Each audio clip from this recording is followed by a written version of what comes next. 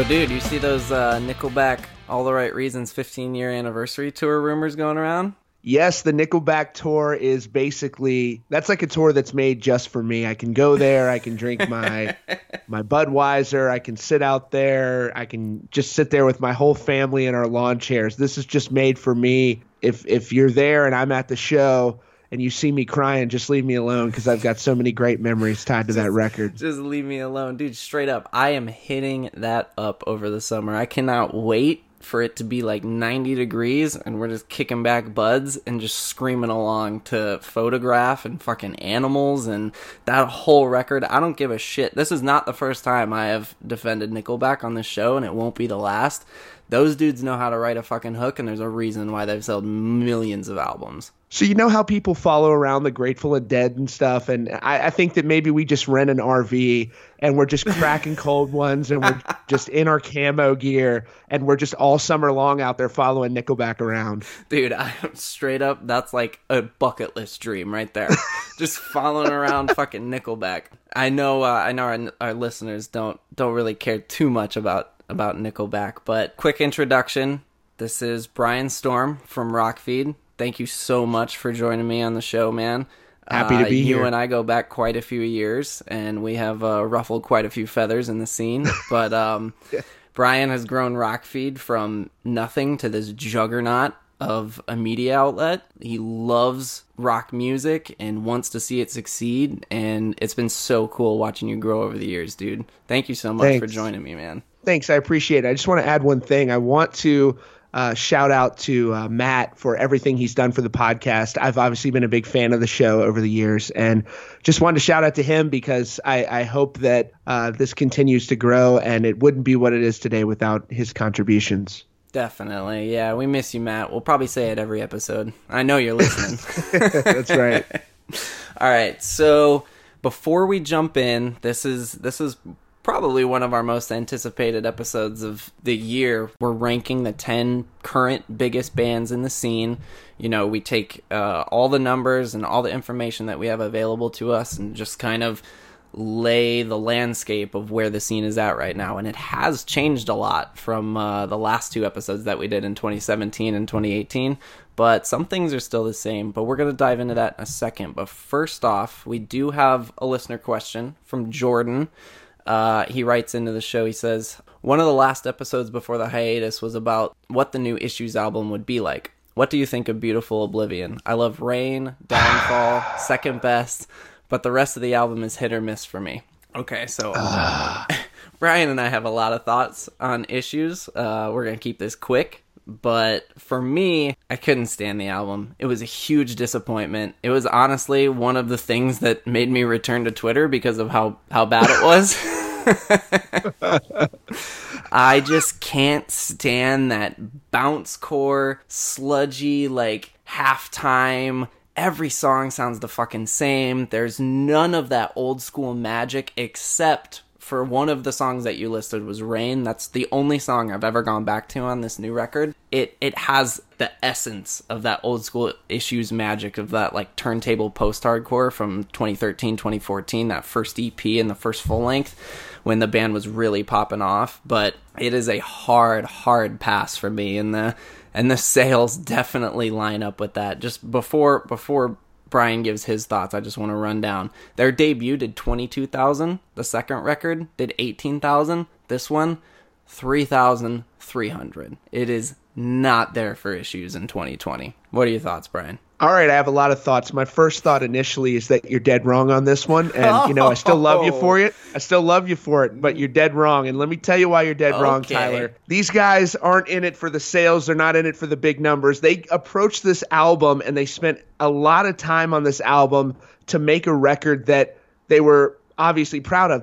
They're focusing on being virtuosos more so than they're focusing on making a metalcore record. And they've got songs on this record like Fine Forever. It's a beautiful song. It's a great song about love. And then they took risks. They took risks on songs like Flexin'. It's a crazy song. He said. It's a crazy, insane song. And look, it's not my favorite song. I'm not saying that it's my favorite song, but it's a song that when you listen to it, you're like, hey, I respect them for taking chances. Is it my favorite Issues record? Absolutely not. But is it a respectable record from them? I think so. Thank God they got rid of that bro that was in the band that was trying to sing for a while. I don't even know his name. But, it obviously proved to be a good move for them. Now that he's out of the picture, they can actually spread their wings and they can fly. And that is why I played Tapping Out the entire summer. I was rocking that thing. I was cruising up and down. Get out of here, man. I was. I played it like 100. It was one of my top songs of the year last year on Spotify. Be fucking kidding me. No jokes from me. And that, ladies and gentlemen, is why Tyler Sharp, who is usually right, is wrong on this one. It's wrong on this one. Catch us live at the Nickelback tour this summer. Right? Okay. Well, that's an interesting take. I was not expecting that. I'm glad you found something to enjoy out of this record. It's quite obvious that a lot of people didn't. So enjoy living on that island basically by yourself. I blame the people who marketed the record. That's the only reason it didn't sell high. Okay. I mean, I could get blame behind the that, label right? peeps. I could get behind that. BMG's just slowly dissolving Rise Records anyways. It does appear that way. Okay. Top 10 biggest scene bands currently in 2020. We're going to go down this list 10 to 1. So the first band we're going to start with is Underoath. Right? We're doing Underoath, aren't we? Why you got to do that to me, man? No. For anyone wondering, Underoath is not on this list, and I'm sure Brian's going to bring that up every chance he can. Number 10 is probably the most unlikely scene survivor band. It's Dance Gavin Dance. This band, just the amount of lineup changes that they have gone through throughout their existence over the last 13 or so years is insane. There were points where it didn't look like they were going to make it out of 2008 alive, let alone 2020, and be one of the scene's biggest bands. It has been absolutely insane to watch them over the last decade plus grow and evolve. And once they finally got Tilian in the band, it really felt like, holy shit, Dance Gavin Dance could actually have something concrete here. And while I'm not the biggest fan of that first Tilian record, their ability to grow and evolve record to record since he's joined the band has been awesome to see, and they have made the best material. I don't give a fuck about Johnny. I love Kurt. I love those 2 records he did with the band. Their best material that they have written is with Tilian, and all the success that they've received over the last couple of years speaks for itself. So their last record did 30,000 first week in 2018, Jeez. Which is absolutely insane. We talked about it a lot on the show back in its first iteration, and they had that year of Warped Tour to really hype this record up, and there was so much anticipation off of the last record before that, which is exactly what bands need to do, and they capitalized off it perfectly because Rise Records set the pre-orders up before they even dropped a song off this record. So they let the anticipation speak for itself, and it paid off huge for them, and it was so cool to see them have that much success and watch them ride off this cycle. They currently have 917,000 monthly listeners on Spotify. I believe that's the lowest on this list, which is kind of why they're at number 10. They're still just kind of playing House of Blues venues, but they are selling shit out. They are moving merch. They are making money, and it is so cool to see. So cool. Yeah, this band is definitely a juggernaut, and it's clear that they're placing a great emphasis on quality. And I think that we're going to see them be in the picture for the long term. They're not a band. And the interesting thing about this band is that they are not a group that is resting on their back catalog. It's actually all about what they're doing today, which you don't often hear about with a band that's been in the game for as long as they have, where it's all about what they're doing today. People are still excited about their music. They want to hear what's coming next. And I think that shows that this is a group that is actually placing an emphasis on taking risks. They're taking chances, and they're creating interesting content rather than a lot of these bloodsucker leeches who are still out there going on anniversary tours that nobody gives a shit about, except for Nickelback, of course. Except for Nickelback. They're just going to keep coming up this whole fucking episode. But you're totally right. And for a band to succeed and make it on this list in 2020, you have to be able to rely on your new material. You know, a band that didn't make the cut but is currently the biggest they've ever been, which is also insane, is Every Time I Die. You know, their last record did 15,000 first week, and you go to their shows and they're still selling out the venues that they do play, but fans love the old shit, but they also want that new shit so bad. And that's exactly how Dance Gavin Dance has been able to survive as well as they have, and they're not relying on those songs from Johnny, those songs from Kurt, or even the early songs from Tilian.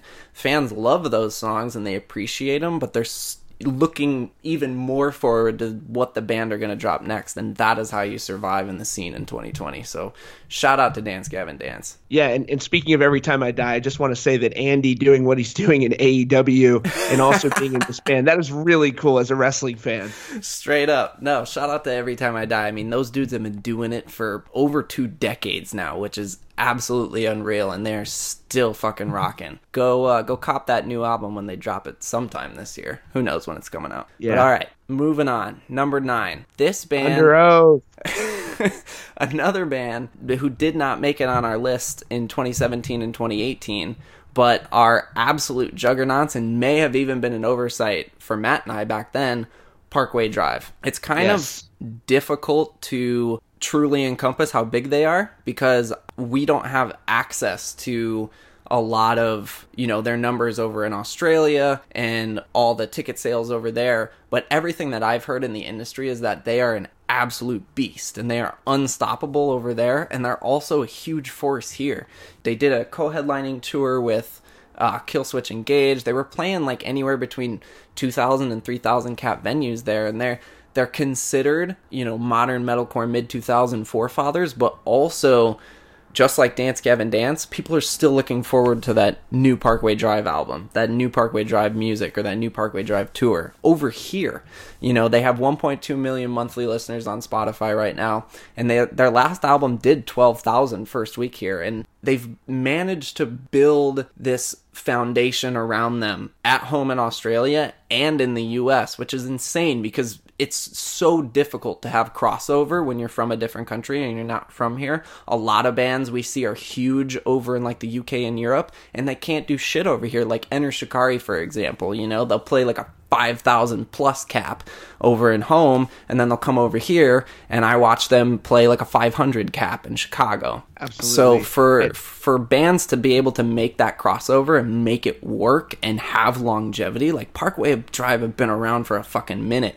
and they're arguably more relevant now than they ever have been, and that's really, really cool to see. And I would compare Parkway Drive to a band like, they're almost like the Metallica of Australia. Damn. Over there. They are just gods over there in Australia. Mm-hmm. And you'll see bands that they take over to Australia that you would never consider them opening for Parkway Drive in the States or anywhere in North America or anywhere else in the world.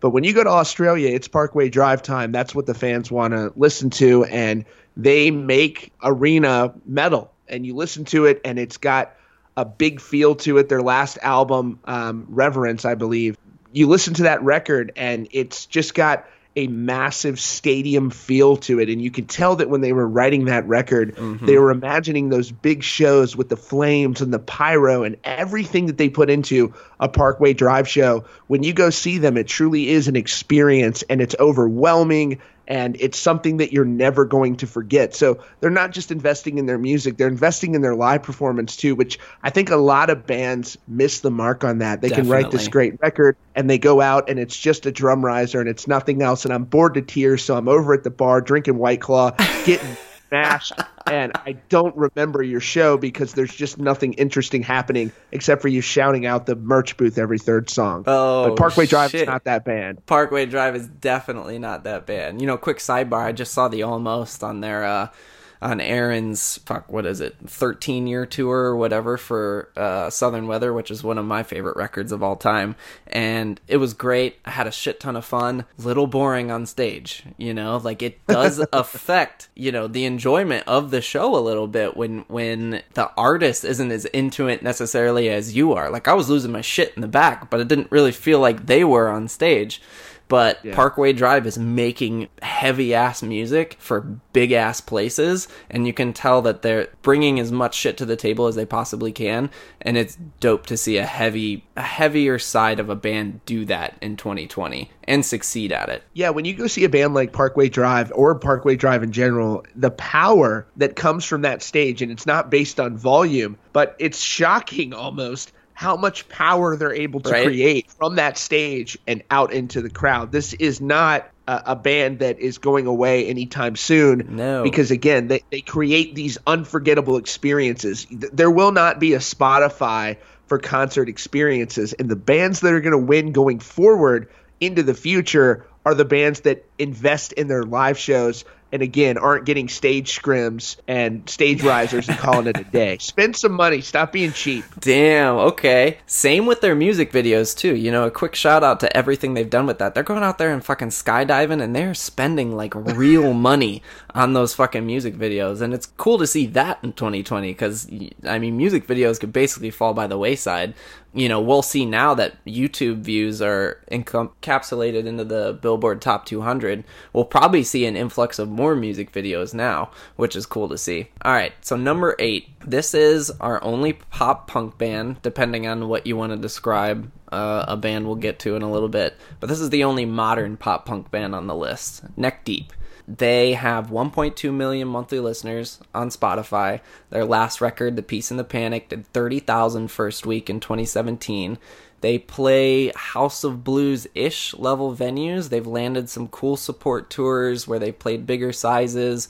They can headline, you know, between 1,500 to 1,700 caps, but they just have these fans, and they've really been the only modern pop punk band to put themselves in front and maintain that. Who knows what this next record is going to do? I can almost guarantee that it's not going to do 30,000 first week because that record they had available for pre-order the entire summer of the last Warped Tour. So every time kids went to the table, they were peddling that shit.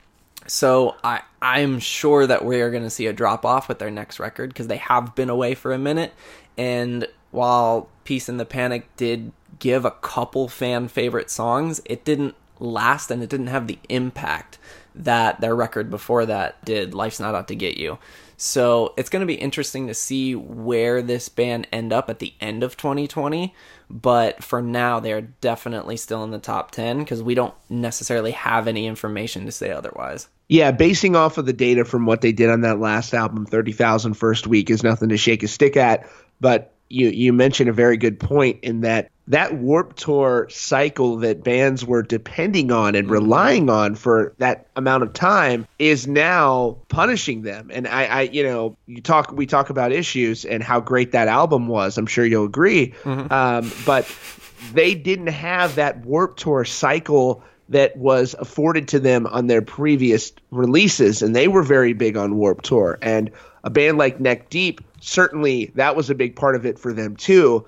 The question is, are they going to be able to find a way to create energy around that album and get people excited about their product? And if they can't do that, then they're not going to be on this list next time around. And it's going to be a real challenge for bands that aren't necessarily as creative as a Parkway Drive to get people excited about your music. It's one thing when you're a 20-year-old musician and you've got all this hype behind you, but what happens when you're 30, man? Are you still in the game? Are you still strong in the game? Are you still able to create a sustainable business for yourself? It's harder than it's ever been to cut through. And does Neck Deep's next album, are there people out there right now going, man, I can't wait for that record? Or is it going to fall by the wayside? That's what remains to be seen. Exactly. And I know that the band, they do have diehard fans. I am friends with a couple of them here in New York who just ride or die for them and are ready to support them in any way. But your overriding success as a band or an entity of anything depends on those casual fans, and they were really able to capture the attention of those casual fans on the last record because of how good and how successful the record was before that. But yeah, without the Warped Tour cycle, it's such a great point to bring up because a lot of these bands haven't released albums since the last Warped Tour we had. In 2018, there was still that last Warped Tour cycle that bands could use to promote their shit. And now without it, we're beginning to get into the era of bands being forced to find some other way to build anticipation around their records, because it was almost a given for so many bands when they were ready to drop an album. You know, they just head up Kevin or have their management set it up and be like, okay, we're going to do Warped for the new record. And there was a foundation and a support system around the scene, and it's completely gone now. So it's such a challenge. It's such a challenge. There isn't really a home anymore, or a hub for these bands to rely on. So it's forcing them to get more creative, and I'm really interested to see what Neck Deep's going to do, but I don't have the most faith in it for sure. But we'll see. It'll be interesting to see where they're at by the end of the year. So Definitely. Number 7 is an interesting name right now. Pierce the Veil. So they've been gone for about 2 years now, a little over 2 years. There were sexual misconduct allegations against their drummer, and ever since then, they have taken a break. They went off the grid for a long time. They've slowly ushered themselves back into the conversation. Without commenting morally in any way on the situation, I don't know how people are going to react to this. It is going to be interesting to watch the fan sentiment, because this band was at the biggest they had ever been when this came to light, and it's already been argued that the way they've handled it isn't necessarily a good way.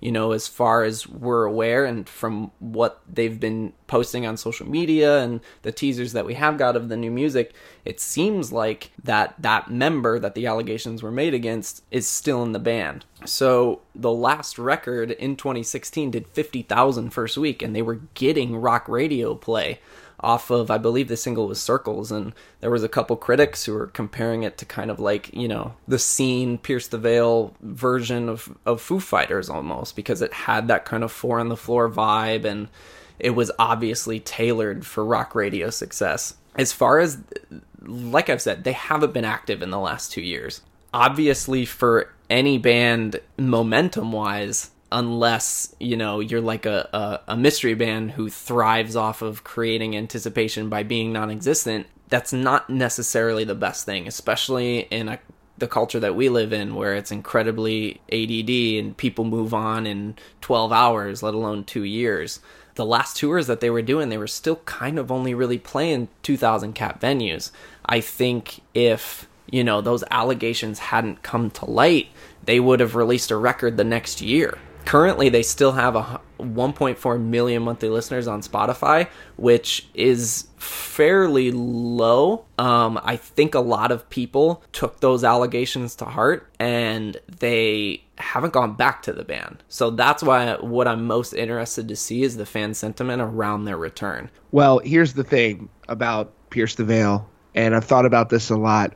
First of all, I feel bad for everyone who's been allegedly harmed by the member of this band who the allegations were made against. I just want to say that oftentimes in society you see things that are circulated on the internet that are put on par with other allegations. But these claims that were made here were not the typical rumor spreading that go on online, or it wasn't character assassination. These were very serious claims that were made that, for me personally, it makes it very difficult to think about anything other than what was allegedly perpetuated by this individual.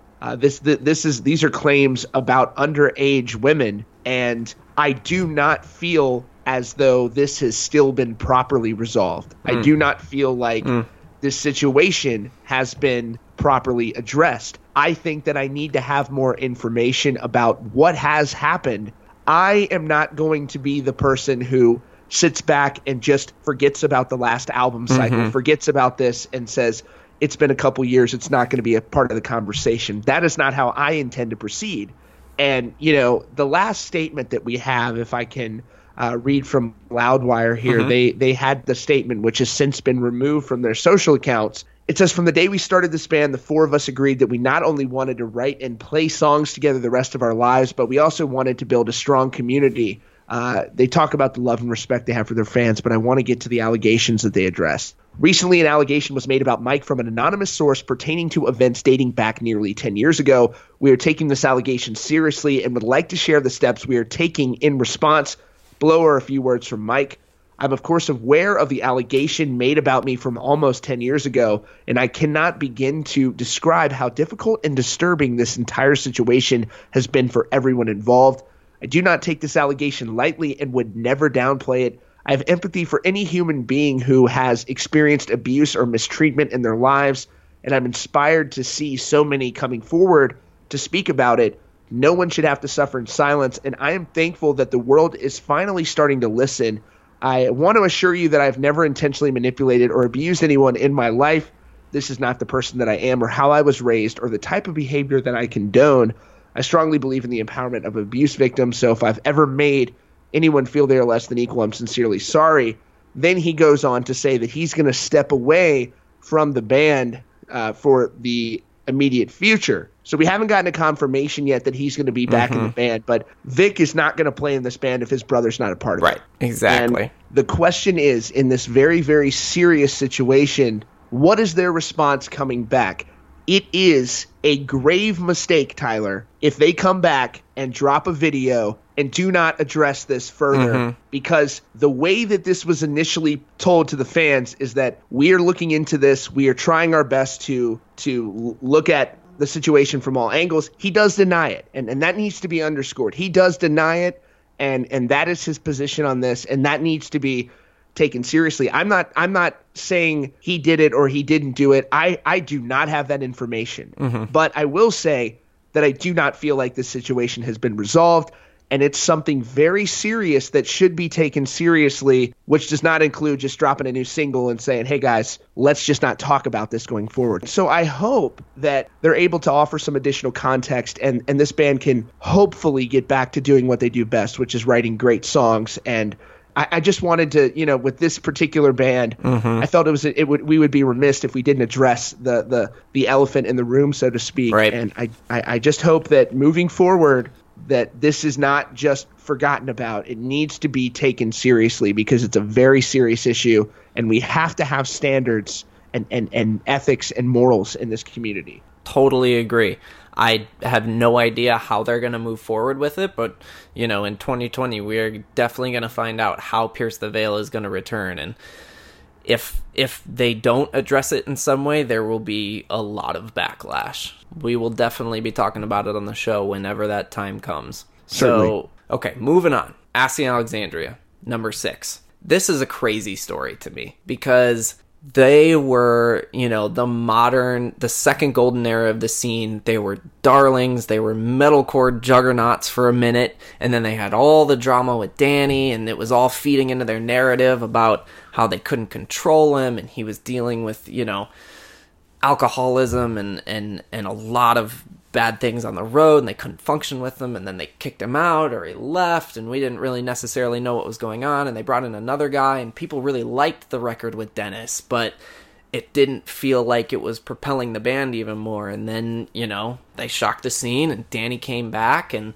they dropped the self-titled album, and now they're bigger than they've ever been, which is just not the most wild story to come out of the scene in the last couple years, but it's definitely near the top. It's cool to see them be able to propel themselves even further and not be defined by their past. You don't see Asking Alexandria doing 10-year tours for Stand Up and Scream and Reckless and Relentless. They are fully focused on making new music and making themselves bigger than they have been before, and it's so dope that they have the opportunity to do that. So they haven't, like I've said, they haven't headlined a tour in a while, but they have been playing on these massive rock radio support tours, and they've been getting a shit ton of rock radio play off of it.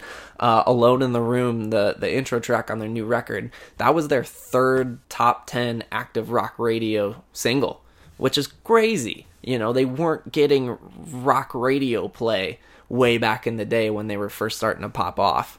They have 2.3 million monthly listeners on Spotify. Their new songs are up towards the top, which is great to see. You don't want to see them relying on their back catalog to propel their stream numbers. The last record did 22,000 first week in 2017.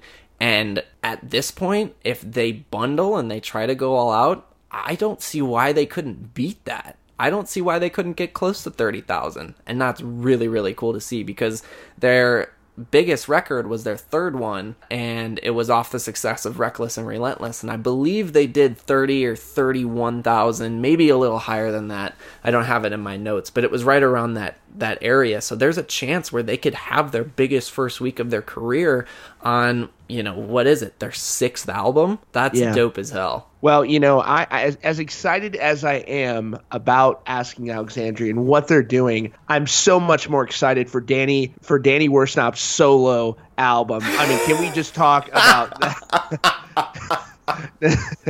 I was like, where the hell is he going with this? You need to shut the hell up, man. All right, I mean, straight up. I mean, we have had more tour news about Danny's solo shit than Asking.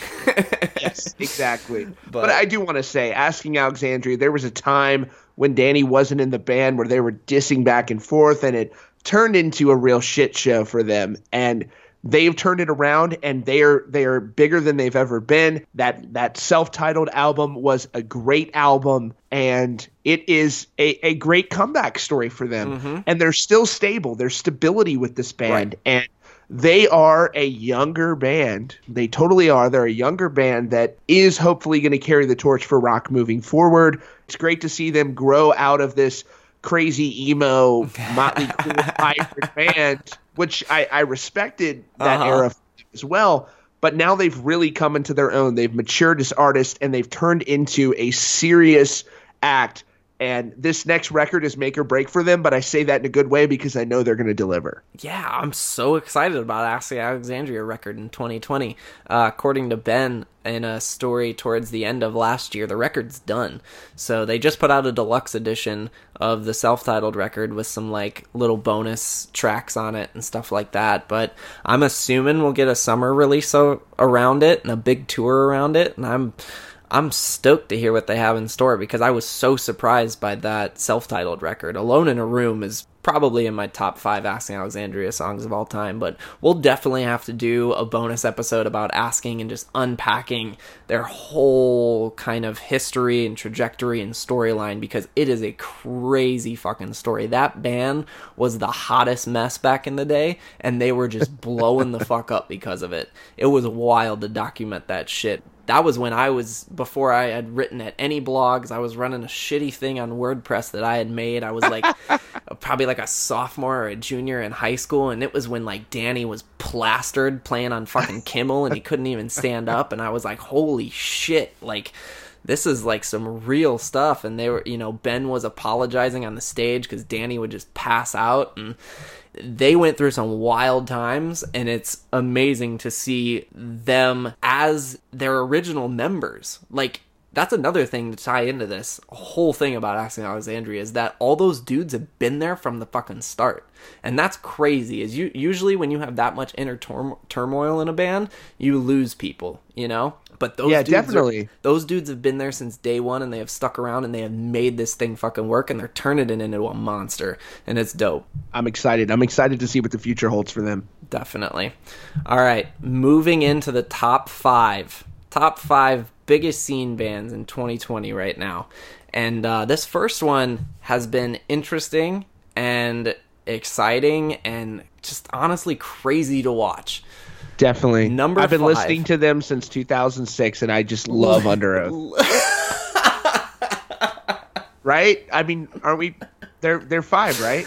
No, not Under Oath. I wish, but not Under Oath. You're close though. You're close, kind of. Not really at all. But I don't think we're close at all. Not at all.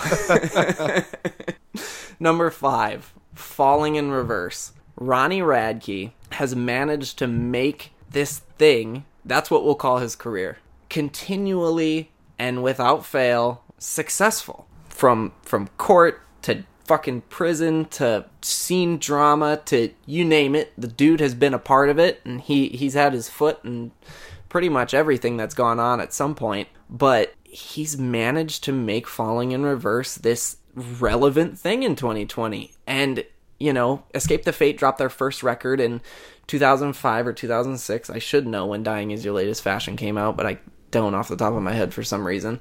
But they came out and they were literally, you know, the motley crew of this emo like scene thing that was happening, and they were writing these crazy hooks and they were being absolutely ridiculous. And, you know, Matt wrote the definitive piece on Escape the Fate and Falling in Reverse and the scene's biggest feud on Alt Press, and it's still live.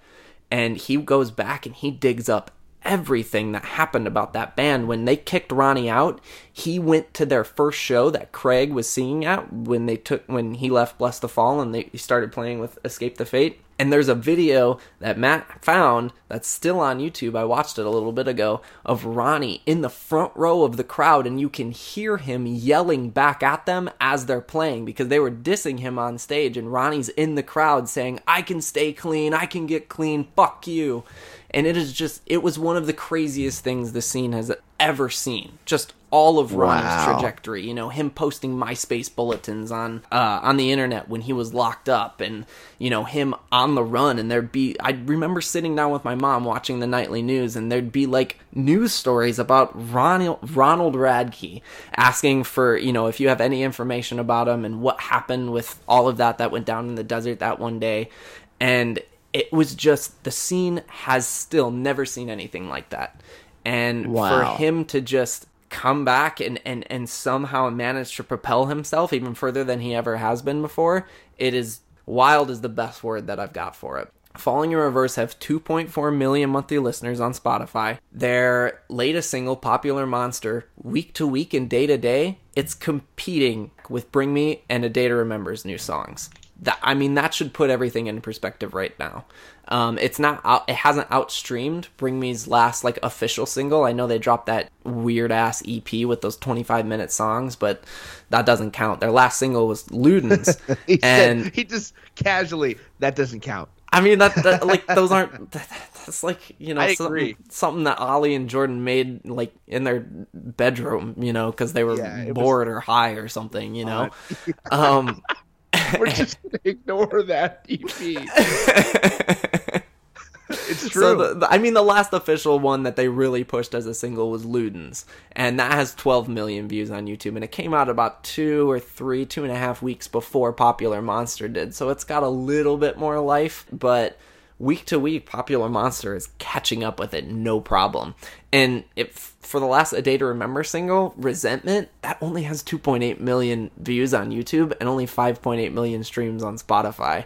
Popular Monster's got 11 million on Spotify. So it has been... How many views does that EDM song that they did have? What was that? Oh, the first Marshmello. Oh, the Marshmello one. I mean, that actually, because it's on all of Marshmello, it's on Marshmello's This Is Marshmello playlist, like the official one on Spotify. It's actually streaming really, really well. I think it's got 32 million right now. I'm seeing 19 on YouTube as well for the video. That was a good song. Oh yeah, and what's crazy is they have more in the canon with him that isn't out yet. He remixed one of their older songs too. I think he has a Have Faith in Me remix that he posted a clip of years ago. So he has stuff in the canon with them.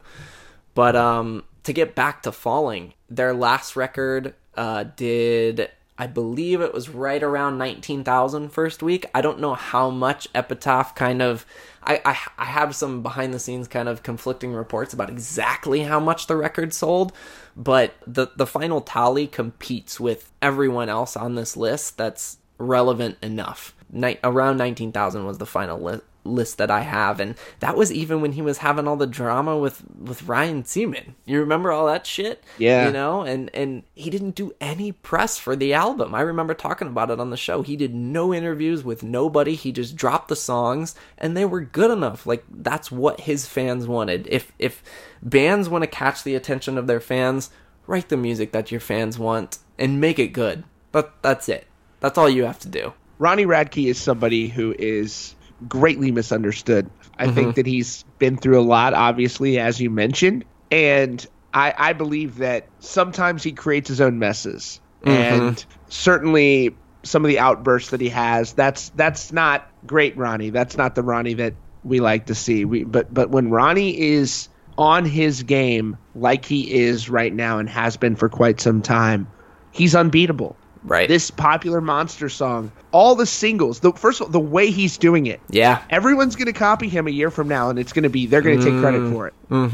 He's pushing that model in this scene. And you go back, and because Ronnie is this so-called problematic figure, and he says crazy shit like we all say, but he says it outwardly and isn't afraid of the repercussions, people don't like to associate him or give him credit for some of the amazing things that he's been able to do during his career. And so I think Ronnie is this guy who likes to talk shit from time to time, again, as we all do. But Ronnie as an artist, as a businessman, and everything that comes with that, he deserves a lot of credit. And I'm going to shout out a video made by the Punk Rock MBA that talks about all of the things that Ronnie has done that people just seem to forget about. This is a guy that is competing with Bring Me the Horizon, and he's number 5 on the list. Now, I don't know why. I don't know how that shakes out. I don't know the numbers. You're better with the numbers than me. I know it makes sense. But he's been on this list. You go back every year. 2017, he was number 10 on the list. 2018, he was number 9 on the list. This year, he's number 5. Just like Dance Gavin Dance, this is a guy who isn't resting on his laurels. He's not resting on the past. He's not living in the past. It's about what's going on now. Falling in Reverse is bigger than they've ever been. And if I'm a betting man, I'm going to bet that he's going to continue to get bigger. And by the way, I like the shit talking. I enjoy that he's unafraid to speak his mind. It doesn't mean I have to agree with some of the crazy shit that he says. Exactly. But it's nice to have somebody that will go out there and put honest thoughts instead of these little social climber weasels that are out there that are just hoping to get on somebody's tour and make a paycheck. Ronnie doesn't give a shit about that. He's real. And there's something to be said about a guy who isn't a stand-up comedian that's willing to put an honest thought out there. And I really appreciate that, and I respect that. He's got a set of nuts that I think are commendable. And I just want to say that Ronnie Radke doesn't get the credit that he deserves. He does get the credit for the bad shit that he's done. Yes. He gets all the credit for that. He does. Everybody is quick to give him the credit for the bad shit that he's done. Right. And he has lived that. He's paid out $900,000 allegedly to the girl for the mic stand. Those wrongs have been righted. But the music and the things he does, people 5 years from now are going to be following this singles model, and he was the one brave enough or with the foresight to do it. And that's why I think that next year we're going to be seeing Falling in Reverse higher up on this list. I can't imagine where they're going to be next year. You know, like there's a couple names ahead of them that I don't necessarily have the biggest confidence in, and I have more confidence in him.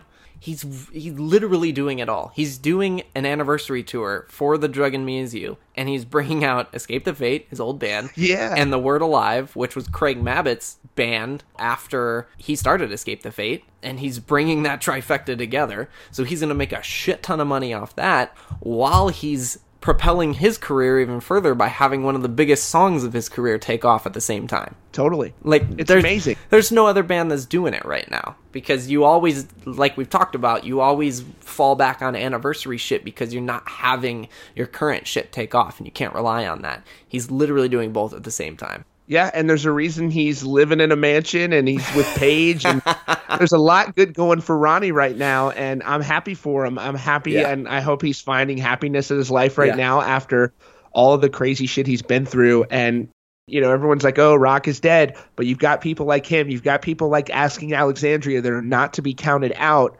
and you've got people like Issues that are putting out Beautiful Oblivion that are not to be counted out.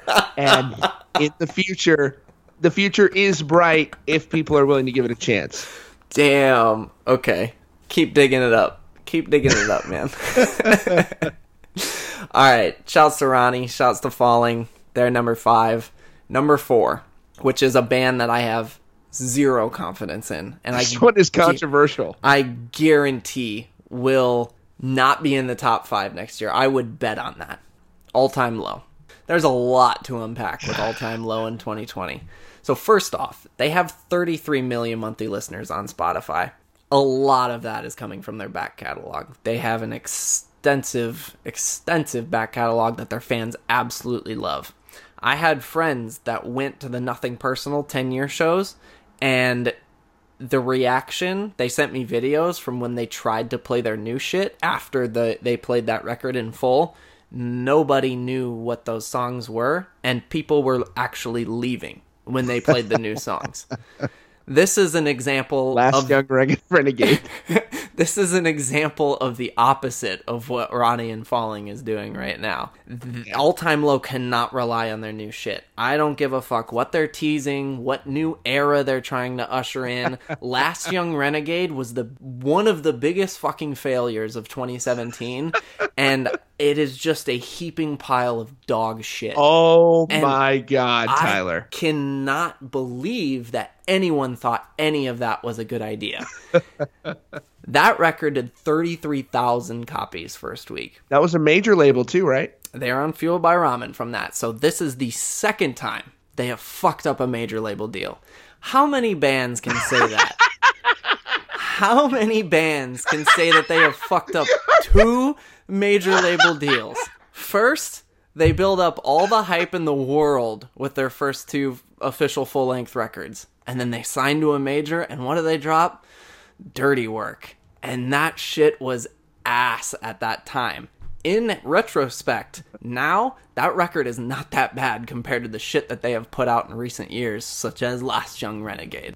And then, they tried to build up the hype again, and somehow they fucking did it. Shout out to 5 Seconds of Summer for pushing Future Hearts more than anyone else in the entire world. At 85,000 first week. Like, what? That's insane. And it was like, well, fuck, All-Time Low are going to be a thing again. And then they fucking signed to Fueled by Ramen, and they're like, okay, let's do this.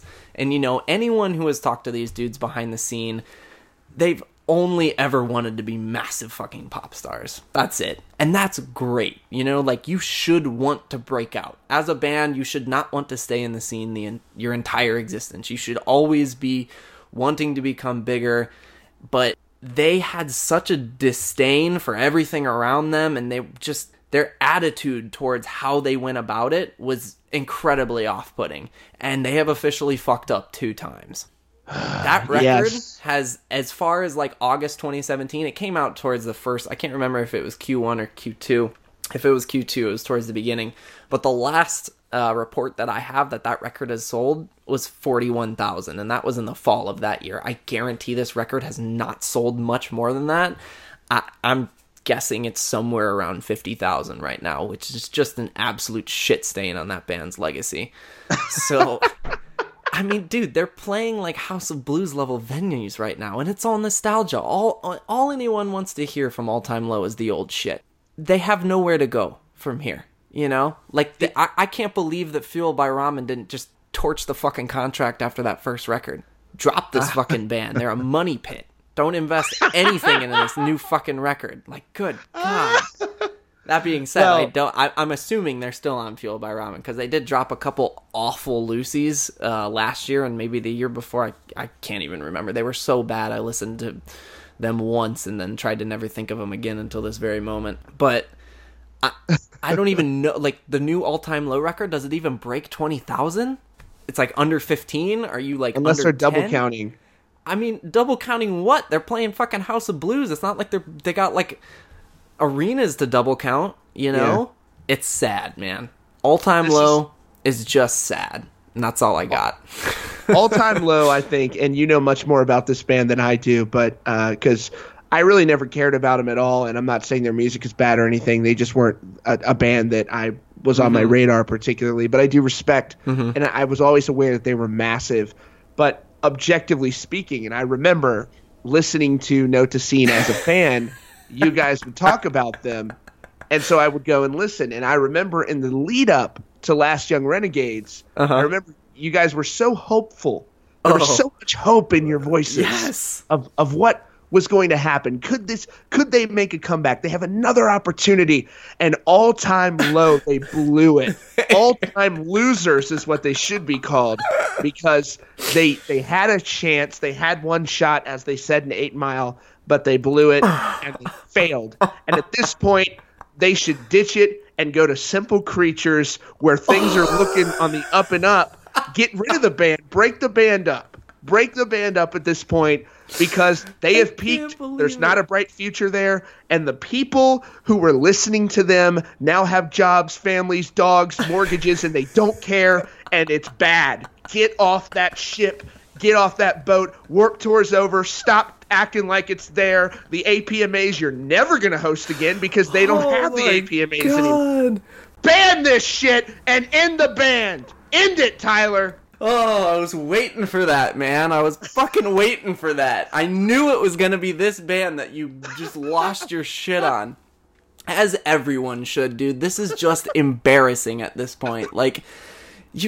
Oh my god. I get so pissed off talking about this band and thinking about what could have been. Like you said, we were so hopeful, and we were hopeful for a lot of things in the first go-around of Note to Scene. We want to see these bands succeed, and it is so fucking disappointing when they just shove their own foot straight up their fucking asses and they blow these shots, man. Like, it's so disappointing that there are teams that allow this to happen. It is not just bands. There is entire support systems, especially the further up we get on this list. There is actual money behind these bands. And why are people allowing them to fail? There are too many yes people in every corner of the industry, Agreed. Let alone scene and rock music. But there has to be someone that steps in and says, no, you can write something better than this. You can do something better than this. You've proved it in the past. You have wrote songs that are considered classics in a community. Okay. Anyways, we have to get off All-Time Low. All-time losers. It's not happening. All-time. Simple Creatures. Simple Creatures is your ticket out, man. I cannot believe you brought that shit up, man. Oh my god, you want to talk about one of the saddest things that the scene has ever put out? You would think that an Alex Gaskarth and a Mark Hoppus project would be the biggest fucking thing and it would shut the scene down, but they have dropped songs that were somehow they managed to make music that was worse than Last Young Renegade. I didn't think it was possible, but they managed to do it. Okay. It's just a hobby for Mark Hoppus. He's just like... A hobby? Like, that it sounds like torture, man. Like, what? He's just drinking beers, chilling, and then for Alex, it's everything. It's like literally everything. Okay, I gotta reel it back in. I'm sweating. All right, we're moving on to the top 3 here. Top 3 biggest bands in the scene right now. Number 3. We finally put Under Oath on this list. Oh my god! Just sidebar for a second, Tyler. What is your issue with Under Oath? Come on, man. You can't do that to me right now. Give me an abbreviated explanation as to why they're not on this list, or why they've never been on this list. The last record, oh my god, it was not the success that they wanted. They did not receive it. It didn't get the rock radio success that they were aiming for with it. I'm assuming we're gonna see some sort of heavier version of whatever Erase Me was on the new record, because they haven't catapulted themselves like they wanted to when they started. The record did 21,000 first week, which was great at the time. It's exactly what I wanted and expected, but they weren't able to take the cycle and move anywhere with it. The next record's probably gonna do I would be happy with 14,000 right now. If they were able to do that, that's what I'd be happy with. But who knows? I have no idea. Under Oath, you're probably never going to be on this list for as long as the show's going. And that literally pains me so much to say, because they're my favorite band of all time. Yes. But we'll do it. We're definitely doing that bonus Under Oath episode on that whole history of that band. 98,000 first week in 2006. Get the fuck out of here. Get the fuck out of here. They lost the number 1 to Nelly fucking Furtado. Hey, she had some bangers. I believe that was when she had the "Oh, you don't mean nothing at all to me." I mean, props, shouts. We love hits, man, when the math adds up. But dude, that's right, baby. A record as heavy as Define the Great Line to do 98,000 first week. Unheard of back in the day. Totally. But we'll unpack that another time because we have to get back to the list because we're at our top 3. And here we go. Number 3. Here we go. I Prevail. Oh, yeah, baby. They currently have 2.6 million monthly listeners on Spotify, which is crazy because, like, this is definitely the newest band that's on this list, which says a lot. Pretty much every band on this list has been around for at least a decade, except for I Prevail. It's a big deal. It's huge. Like, this was the band to come out of whatever the last, like, 5, 6, 7, 8 years of the scene was. Like I said, 2.6 million monthly listeners on Spotify. Their last record did 17,600. So far, it's moved 48,000 units. Traditionally, that's not including streaming. Yeah, without streaming, which is going to take that number up a lot. Right. Lifelines has sold 600,000 total units so far, so that's including streaming. So they got a gold record. Incredible. I Prevail have a gold fucking record, man. Well, they've got a platinum record. They the Taylor Swift cover went platinum. Oh yeah. That obviously was gonna go platinum. At there's a good chance that it could go double platinum. Who fucking knows? Yeah. But as far as record like albums go, that I don't know the last scene band that's come out within the last 5, 6, 7 years, if any of them have a gold record. Totally. It has been insane to watch this band grow and blow up and become bigger than their cover, because that's always the scariest thing for a band. When you blow up and you have a big cover, we saw it with all the Punk Goes compilations back in the day. For some bands, those are their biggest songs. And there are interviews, just an example, Mike Karaneka from The Devil Wears Prada, he's like, I don't want to be known as the guy who covered Still Fly and turned it into a metalcore song.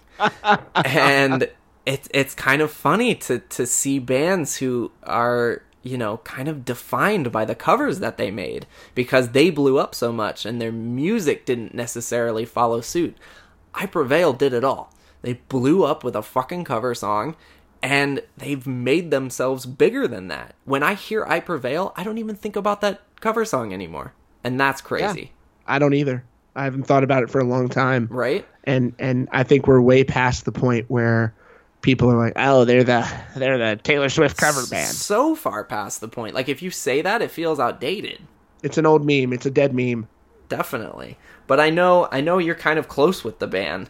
What's it been like watching them over the last couple of years just blow the fuck up? Because no other band in the scene has done this.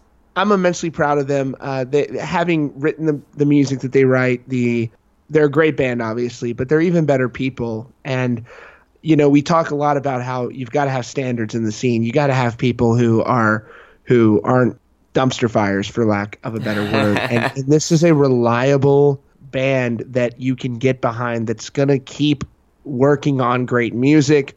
They're well-intentioned. They want to do good things for their fans. They want to create good experiences for their fans. They want to put on a good show for them.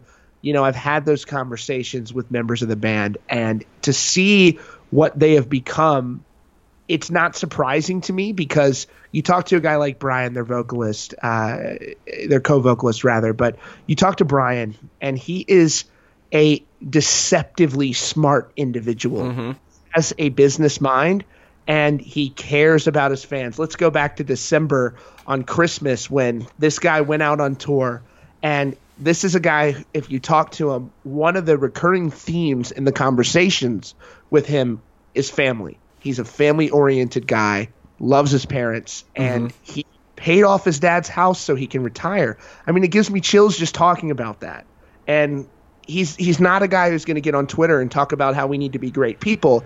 He's a guy who's going to lead by example. He's just going to do it. He's just going to do it. He's just going to do the right thing. And I am so happy to see this band continue to succeed. Trauma is an amazing record, and I've worn that album out. And, and I'll say this too.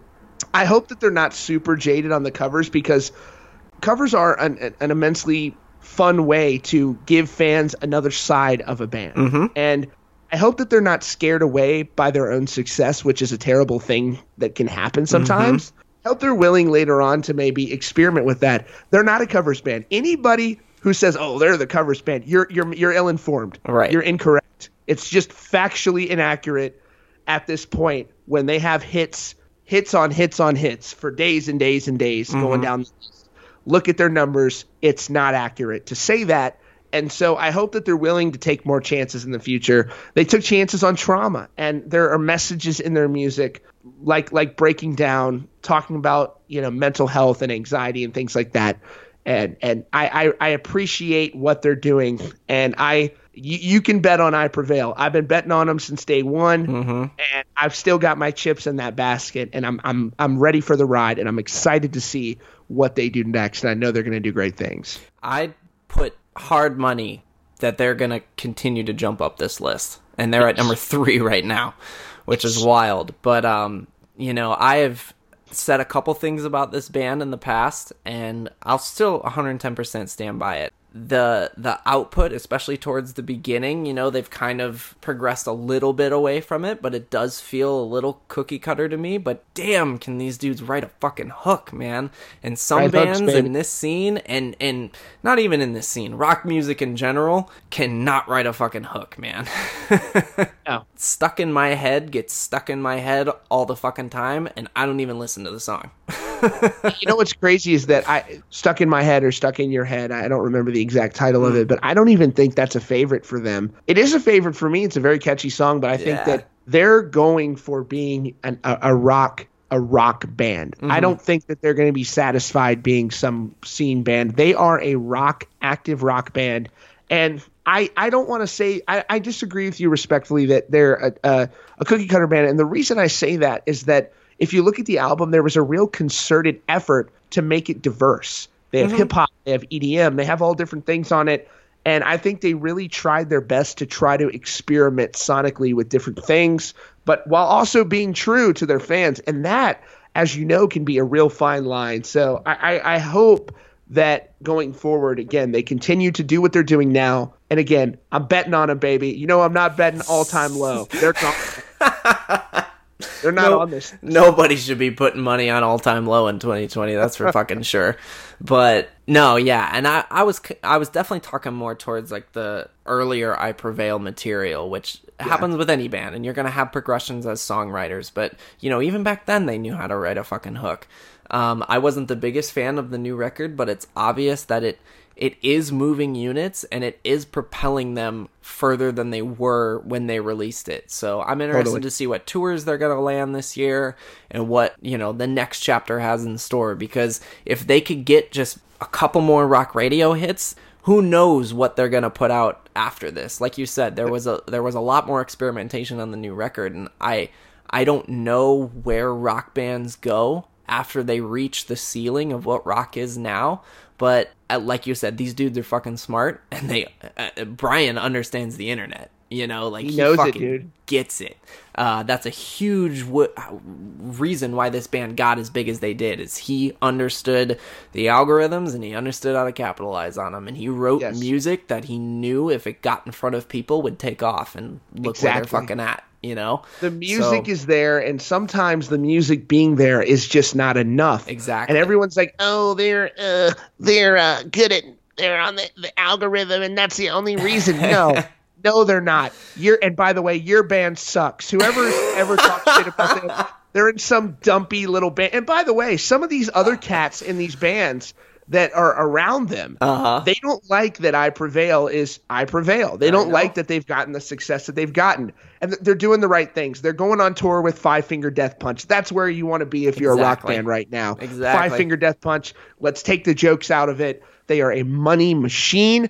And from a business standpoint, it's good to be I Prevail right now because they got one foot in the scene and one foot in rock. And you can't ask for more because you have young fans and you have family who have money and spend on merch. It's great to be I Prevail. Exactly. And listeners, say whatever you want about Five Finger Death Punch. every one of your favorite scene bands would give up a shit ton to go tour with that band. Oh, yeah. Because they know that that's where they need to move. And they've tried it. They've all tried to do it, and many of them have failed. Right. And you've seen the tours, the people that have gone out on tour with them. I Prevail is executing in a way that those bands just can't. All right, number 2. We're closing in on number 1. This band will be interesting. I would put money that I Prevail will pass this band. I don't know if it'll happen in 2020. It all depends on how their new record performs. But I have faith that I Prevail will be bigger than the number 2 spot, A Day to Remember, which is funny because when I Prevail first started popping off, Matt and I just kind of called them on the show like, oh, they sound like A Day to Remember. Like it's the same kind of formula, just less pop punk and more rock. A Day to Remember, again, another band we could do an entire episode about. It is incredible how they managed to take the two genres towards the late 2000s of pop punk and metalcore and meld them together and become an absolute fucking juggernaut of a band. Like, it is crazy how big this band got. When they were at the height of that Victory Records lawsuit and they managed to release Common Courtesy, there weren't official numbers, but the general like industry consensus of what that album did was right around 95,000 first week. And that is absolutely insane to think about during that time, how big this band was. Right now, they've come down from that. And that's why they're not at number 1. The first time we did this list in 2017, they were still at number 1. But at that point, they were still on the cycle of Bad Vibrations, and we hadn't necessarily seen it all play out yet. We knew that Bad Vibrations was their attempt to kind of try to take from the Avenged Sevenfold crowd. It was dark, it was heavy, but it was still rocky, like they wanted to open for Avenged Sevenfold, who were direct support for Metallica, and I believe they did it for a couple dates. But it didn't stick. Like, those songs weren't good enough. Whereas I Prevail wrote the hooks and wrote the songs that they needed to. That A Day to Remember album felt like it was way too calculated to be something that they weren't. I Prevail just are. Bad Vibrations felt like A Day to Remember were trying way too hard to be something that they weren't. That record did 62,000 first week. It debuted at number 2. It lost to Travis Scott. As of March 2018, that record has sold 121,000 copies. I don't know where it's at right now, but, any scene album that breaks 100,000 old school, this isn't including streaming, in 2018, 2019, especially 2020 and beyond, kudos to them. It's a huge deal. Yeah, they are still a day to remember, so we kind of assume that they should do that. But obviously with the landscape and everything, it's getting harder and harder to do those things. So right now they have 3.8 million monthly listeners on Spotify. They have a new record coming out sometime in February, I believe. It's called You're Welcome. I don't think we have an official date for it. But this record is going to tell us a lot about where A Day to Remember stand right now. They put out a single in, I believe it was November. It was called Degenerates. It was so obvious that they had completely ditched trying to take Avenged Sevenfold fans and they were going straight for alt radio. And it fucking flopped because it was a bad fucking song. The hook didn't deliver. It felt like grown-ass dudes trying to do like the first 21 Pilots record, or it was just bad. It was very, very bad. And you can tell that they, reset, because the next single that they put out, Resentment, was this kind of like, 2019, 2020 version of whatever modern metalcore is now. It's heavier, it's got breakdowns, there's screaming. I like the song way better than Degenerates for sure, but there's no home for that as far as like the commercialization goes of pushing songs. Like rock radio doesn't want that song. It's too heavy, it doesn't fit that mold. And it just doesn't feel like right out of the gates, they are stumbling. Like A Day to Remember's return, they're stumbling. And that is incredibly concerning to see. I mean, they put out the EDM song with Marshmello that we talked about a little bit before. That's obviously doing really well. I mean, that was a great thing that they were able to hook up. I think the song is great. I loved it the second it came out. I don't think the image is there for A Day to Remember to be a pop band, but we can have faceless pop acts. We've done it before. I mean, look at the fucking Chainsmokers, But obviously a lot of that was Marshmello and not A Day to Remember. So with those two singles after that, it just already feels like a hot mess, and that's super, super concerning. That being said, this band is still playing like a medium number, 5,000 cap venues. They can still fucking pull those crowds, man. But they have already done like a 15-year anniversary tour just of their existence as a band. So they've already tried to capitalize on that sort of wave of nostalgia, and I just gotta feel it's only a matter of time before we get a anniversary tour for Homesick or What Separates Me From You. I mean, What Separates Me From You turns 10 this year. If this album completely flops, we might get a couple What Separates Me From You anniversary shows at the end of the year. And I'm there. Dude, me too, man. Like, fuck yeah, that record fucking ripped, man. Like, All I Want, that was a rock radio hit. And it was so cool to see them back then do that. But things are not well for A Day to Remember's trajectory right now. And I think that's the ultimate tie-in. Degenerates came out in August, and the video on YouTube has 1 million views. Oh my god. Very bad. Very bad. Oh, and Falling in Reverse came out in fucking the end of November, and it's, gonna have 9 million here in a little bit. Yeah. Oh my god. Things are not well, Tyler. Things are not well. It's wild to see a juggernaut begin to fall, and that's what we're seeing. We're seeing the foundation crumble underneath A Day to Remember as we speak. You know, the one thing is, though, is like when a video game comes out and they're like, oh, it's not ready yet, we need to delay it. That usually turns out to be a pretty good game, and that's what they're doing with their record right now.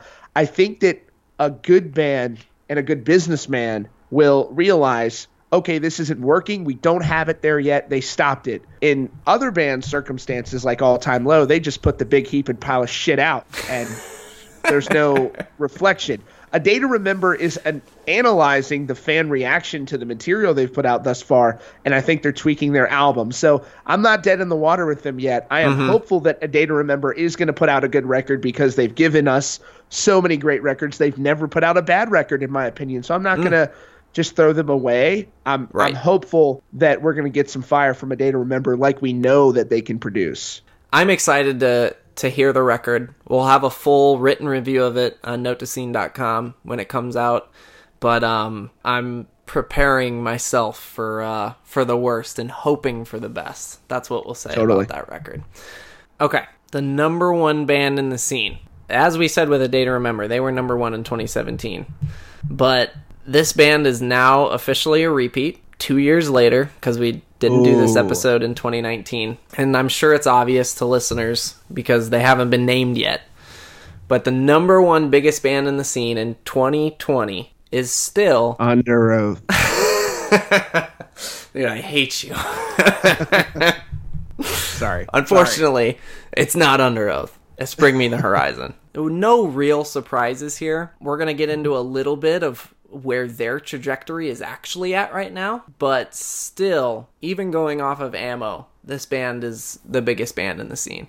They have access and support like no other band does right now. So they have 5.1 million monthly listeners on Spotify, which is the biggest in the scene. They are playing huge festivals. They are playing huge venues, bigger than anyone else. Anywhere from 12 and 13,000 caps down to, 4 and 5,000 in smaller areas, but they are still able to play these crazy places. And it's wild because Ammo only did 23,000 first week. To put that into perspective, the last Dance Gavin Dance album did 7,000 more.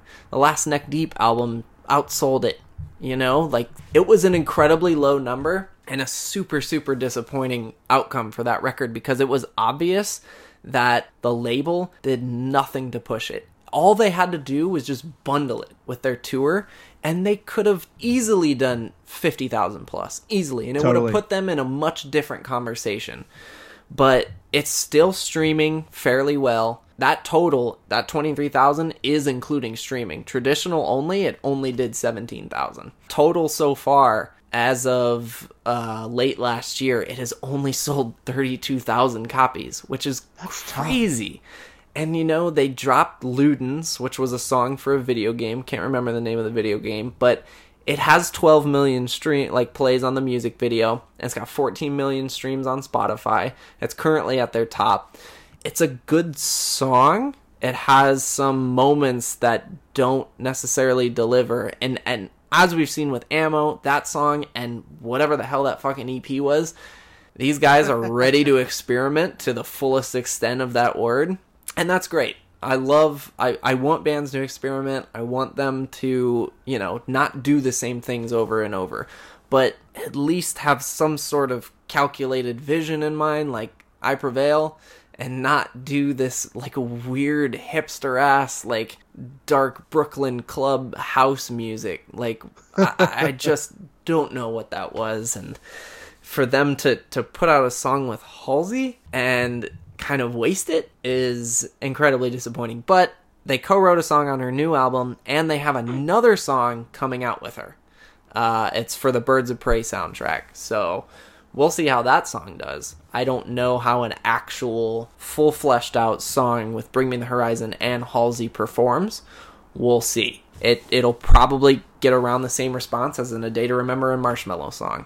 But this band is definitely, as we stand today, the biggest band in the scene. Yeah, they have just progressed, and they have grown as artists, and they are not afraid to take chances. They're not afraid to take that risk. But I do think that they are on the verge of peaking at this point. And I think that when you start doing this whole, and look, earlier on in the show, I said this is great to experiment. This is great to take chances. But again, you mentioned that EP. I don't know what that was. It was fun. It was cool, sure. I love Ludens. Hey, I like Ludens a lot. Okay. But that EP just wasn't for me. And I turned it on and I checked it out, and it sounded like somebody's passion project. And I was like, well, I don't have time for this.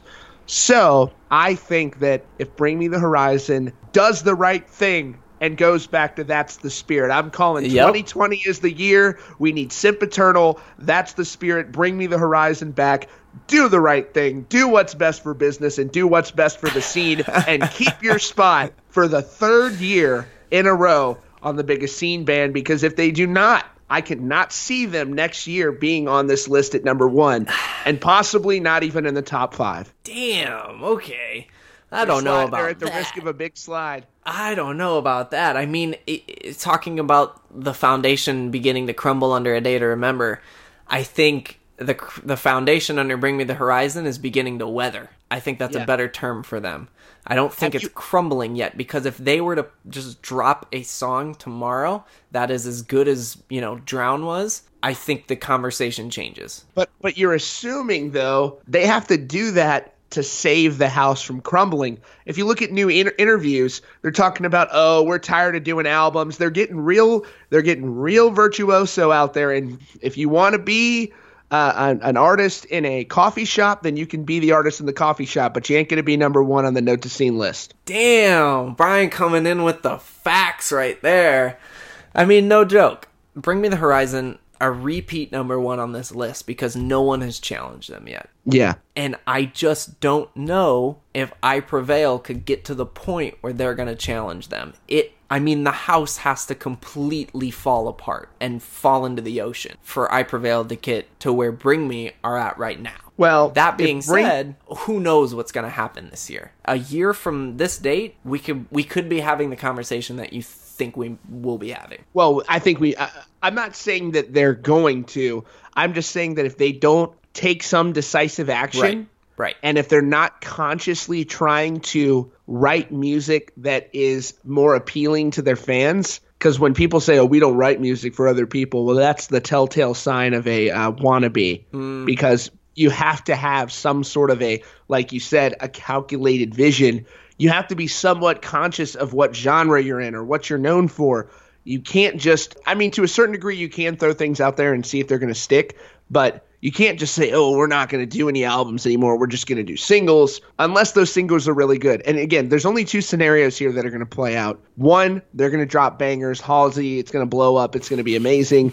And I'm going to be wrong. And I will happily be wrong. Right. I have no problem being wrong. I want to be wrong on this. But the other scenario where it's trending right now, it looks like they're just going to become Paris 2.0. Damn. they have reached the fork in the road. Do you want to push this to be as big as it possibly can and maybe sacrifice some of that artistic integrity that you guys are feeling and drop some songs that you're not necessarily in love with, obviously, because you don't want to write those songs that'll get you there at this point? Or do you just want to Bring Me the Horizon into this weird-ass ambient art project? I don't know. I don't know. I hope not. I mean, if they do, it's fucking over. You know, it's over. Like, let's just burn the house down now. It's over fast. Yeah, it's over fast. So 2020 is going to be a super interesting year. I know it's a vital year. We were saying that about 2018 when we did the 2017 one and 2019 about the 2018 one. But for what's left of the scene and to see how these bands are going to survive in a true, like, the first year that we are truly in a post-Warped Tour world. You know, like, every band is finally off those cycles. Whatever records you dropped during Warped Tour, all of that, it's finally washed away. How do you survive? And we're going to see if any bands can rise to the top and try to climb this list. Because who knows? Next year, I hope there's a band that has never been on this list before that makes it. That 100%. We want these bands to succeed. It's just it comes down to innovation and how you treat your business, because that's what your band is. It's a fucking business, and if you think it's not, you're fucking wrong. Yes, and you have to take that into consideration in the things you want to do. Well, if you want to put the art first, that's fine. Go play for people in the street. Go to the park. Right. And do that. Right. If you want to be a pro, go play these arenas and let's go get this bread, baby. Hell fucking yeah. All right. That is the top 10 biggest bands in the scene in 2020. We did it, man. We got through the whole fucking list. We got through it. So before we sign off, I know there's already going to be a lot of questions like, where's Paramore, where's 21 Pilots? These bands, as we've said on the previous versions of this episode, these bands are non-breakout bands of the scene. So we are not including your Blink-182s, your My Chemical Romance, 21 Pilots, Paramore, Fall Out Boy, Panic at the Disco. None of those bands are included because they have had actual hits, Hot 100 hits, top 40 radio play, major label, all of that, Grammys, all of that success. None of these bands that have been mentioned on this list have had that yet. There is potential for these bands to have that, and I really hope that we can say finally on this show in 2021 that a band has broken out of the scene again. That would be the coolest fucking thing for me. But definitely. We will see. Who knows what this list will look like, but this is where we're at right now. Brian, thank you so much for coming on. It was an honor. I think we're going to do a lot more of these in the future. Everyone go follow Brian. Brian, plug all your socials right now. Plug your YouTube channel. Yeah, sure. You can follow me on Rockfeed. Rockfeed's on Instagram. We have a bunch of videos that we're going to try to do in 2020 that are different, fun, and exciting. We're going to take some risks, and we're going to hopefully try to do something along the lines as good as Beautiful Oblivion was by Issues this year. Oh, my God. He can't let it go. Oh, he can't let it go. Okay, listeners, if you have any questions, hit us at notetoscene@gmail.com. You can follow Note to Scene at Note to Scene on Twitter, Instagram. Go share some memes on Facebook so I can sleep at night and I'm not up. Feed the beast. Please feed the beast. And go scroll through some things on the website so we can keep this shit rolling. Next week, we should be back to our regularly scheduled program of news in the scene and diving down some other holes. So we'll see you then.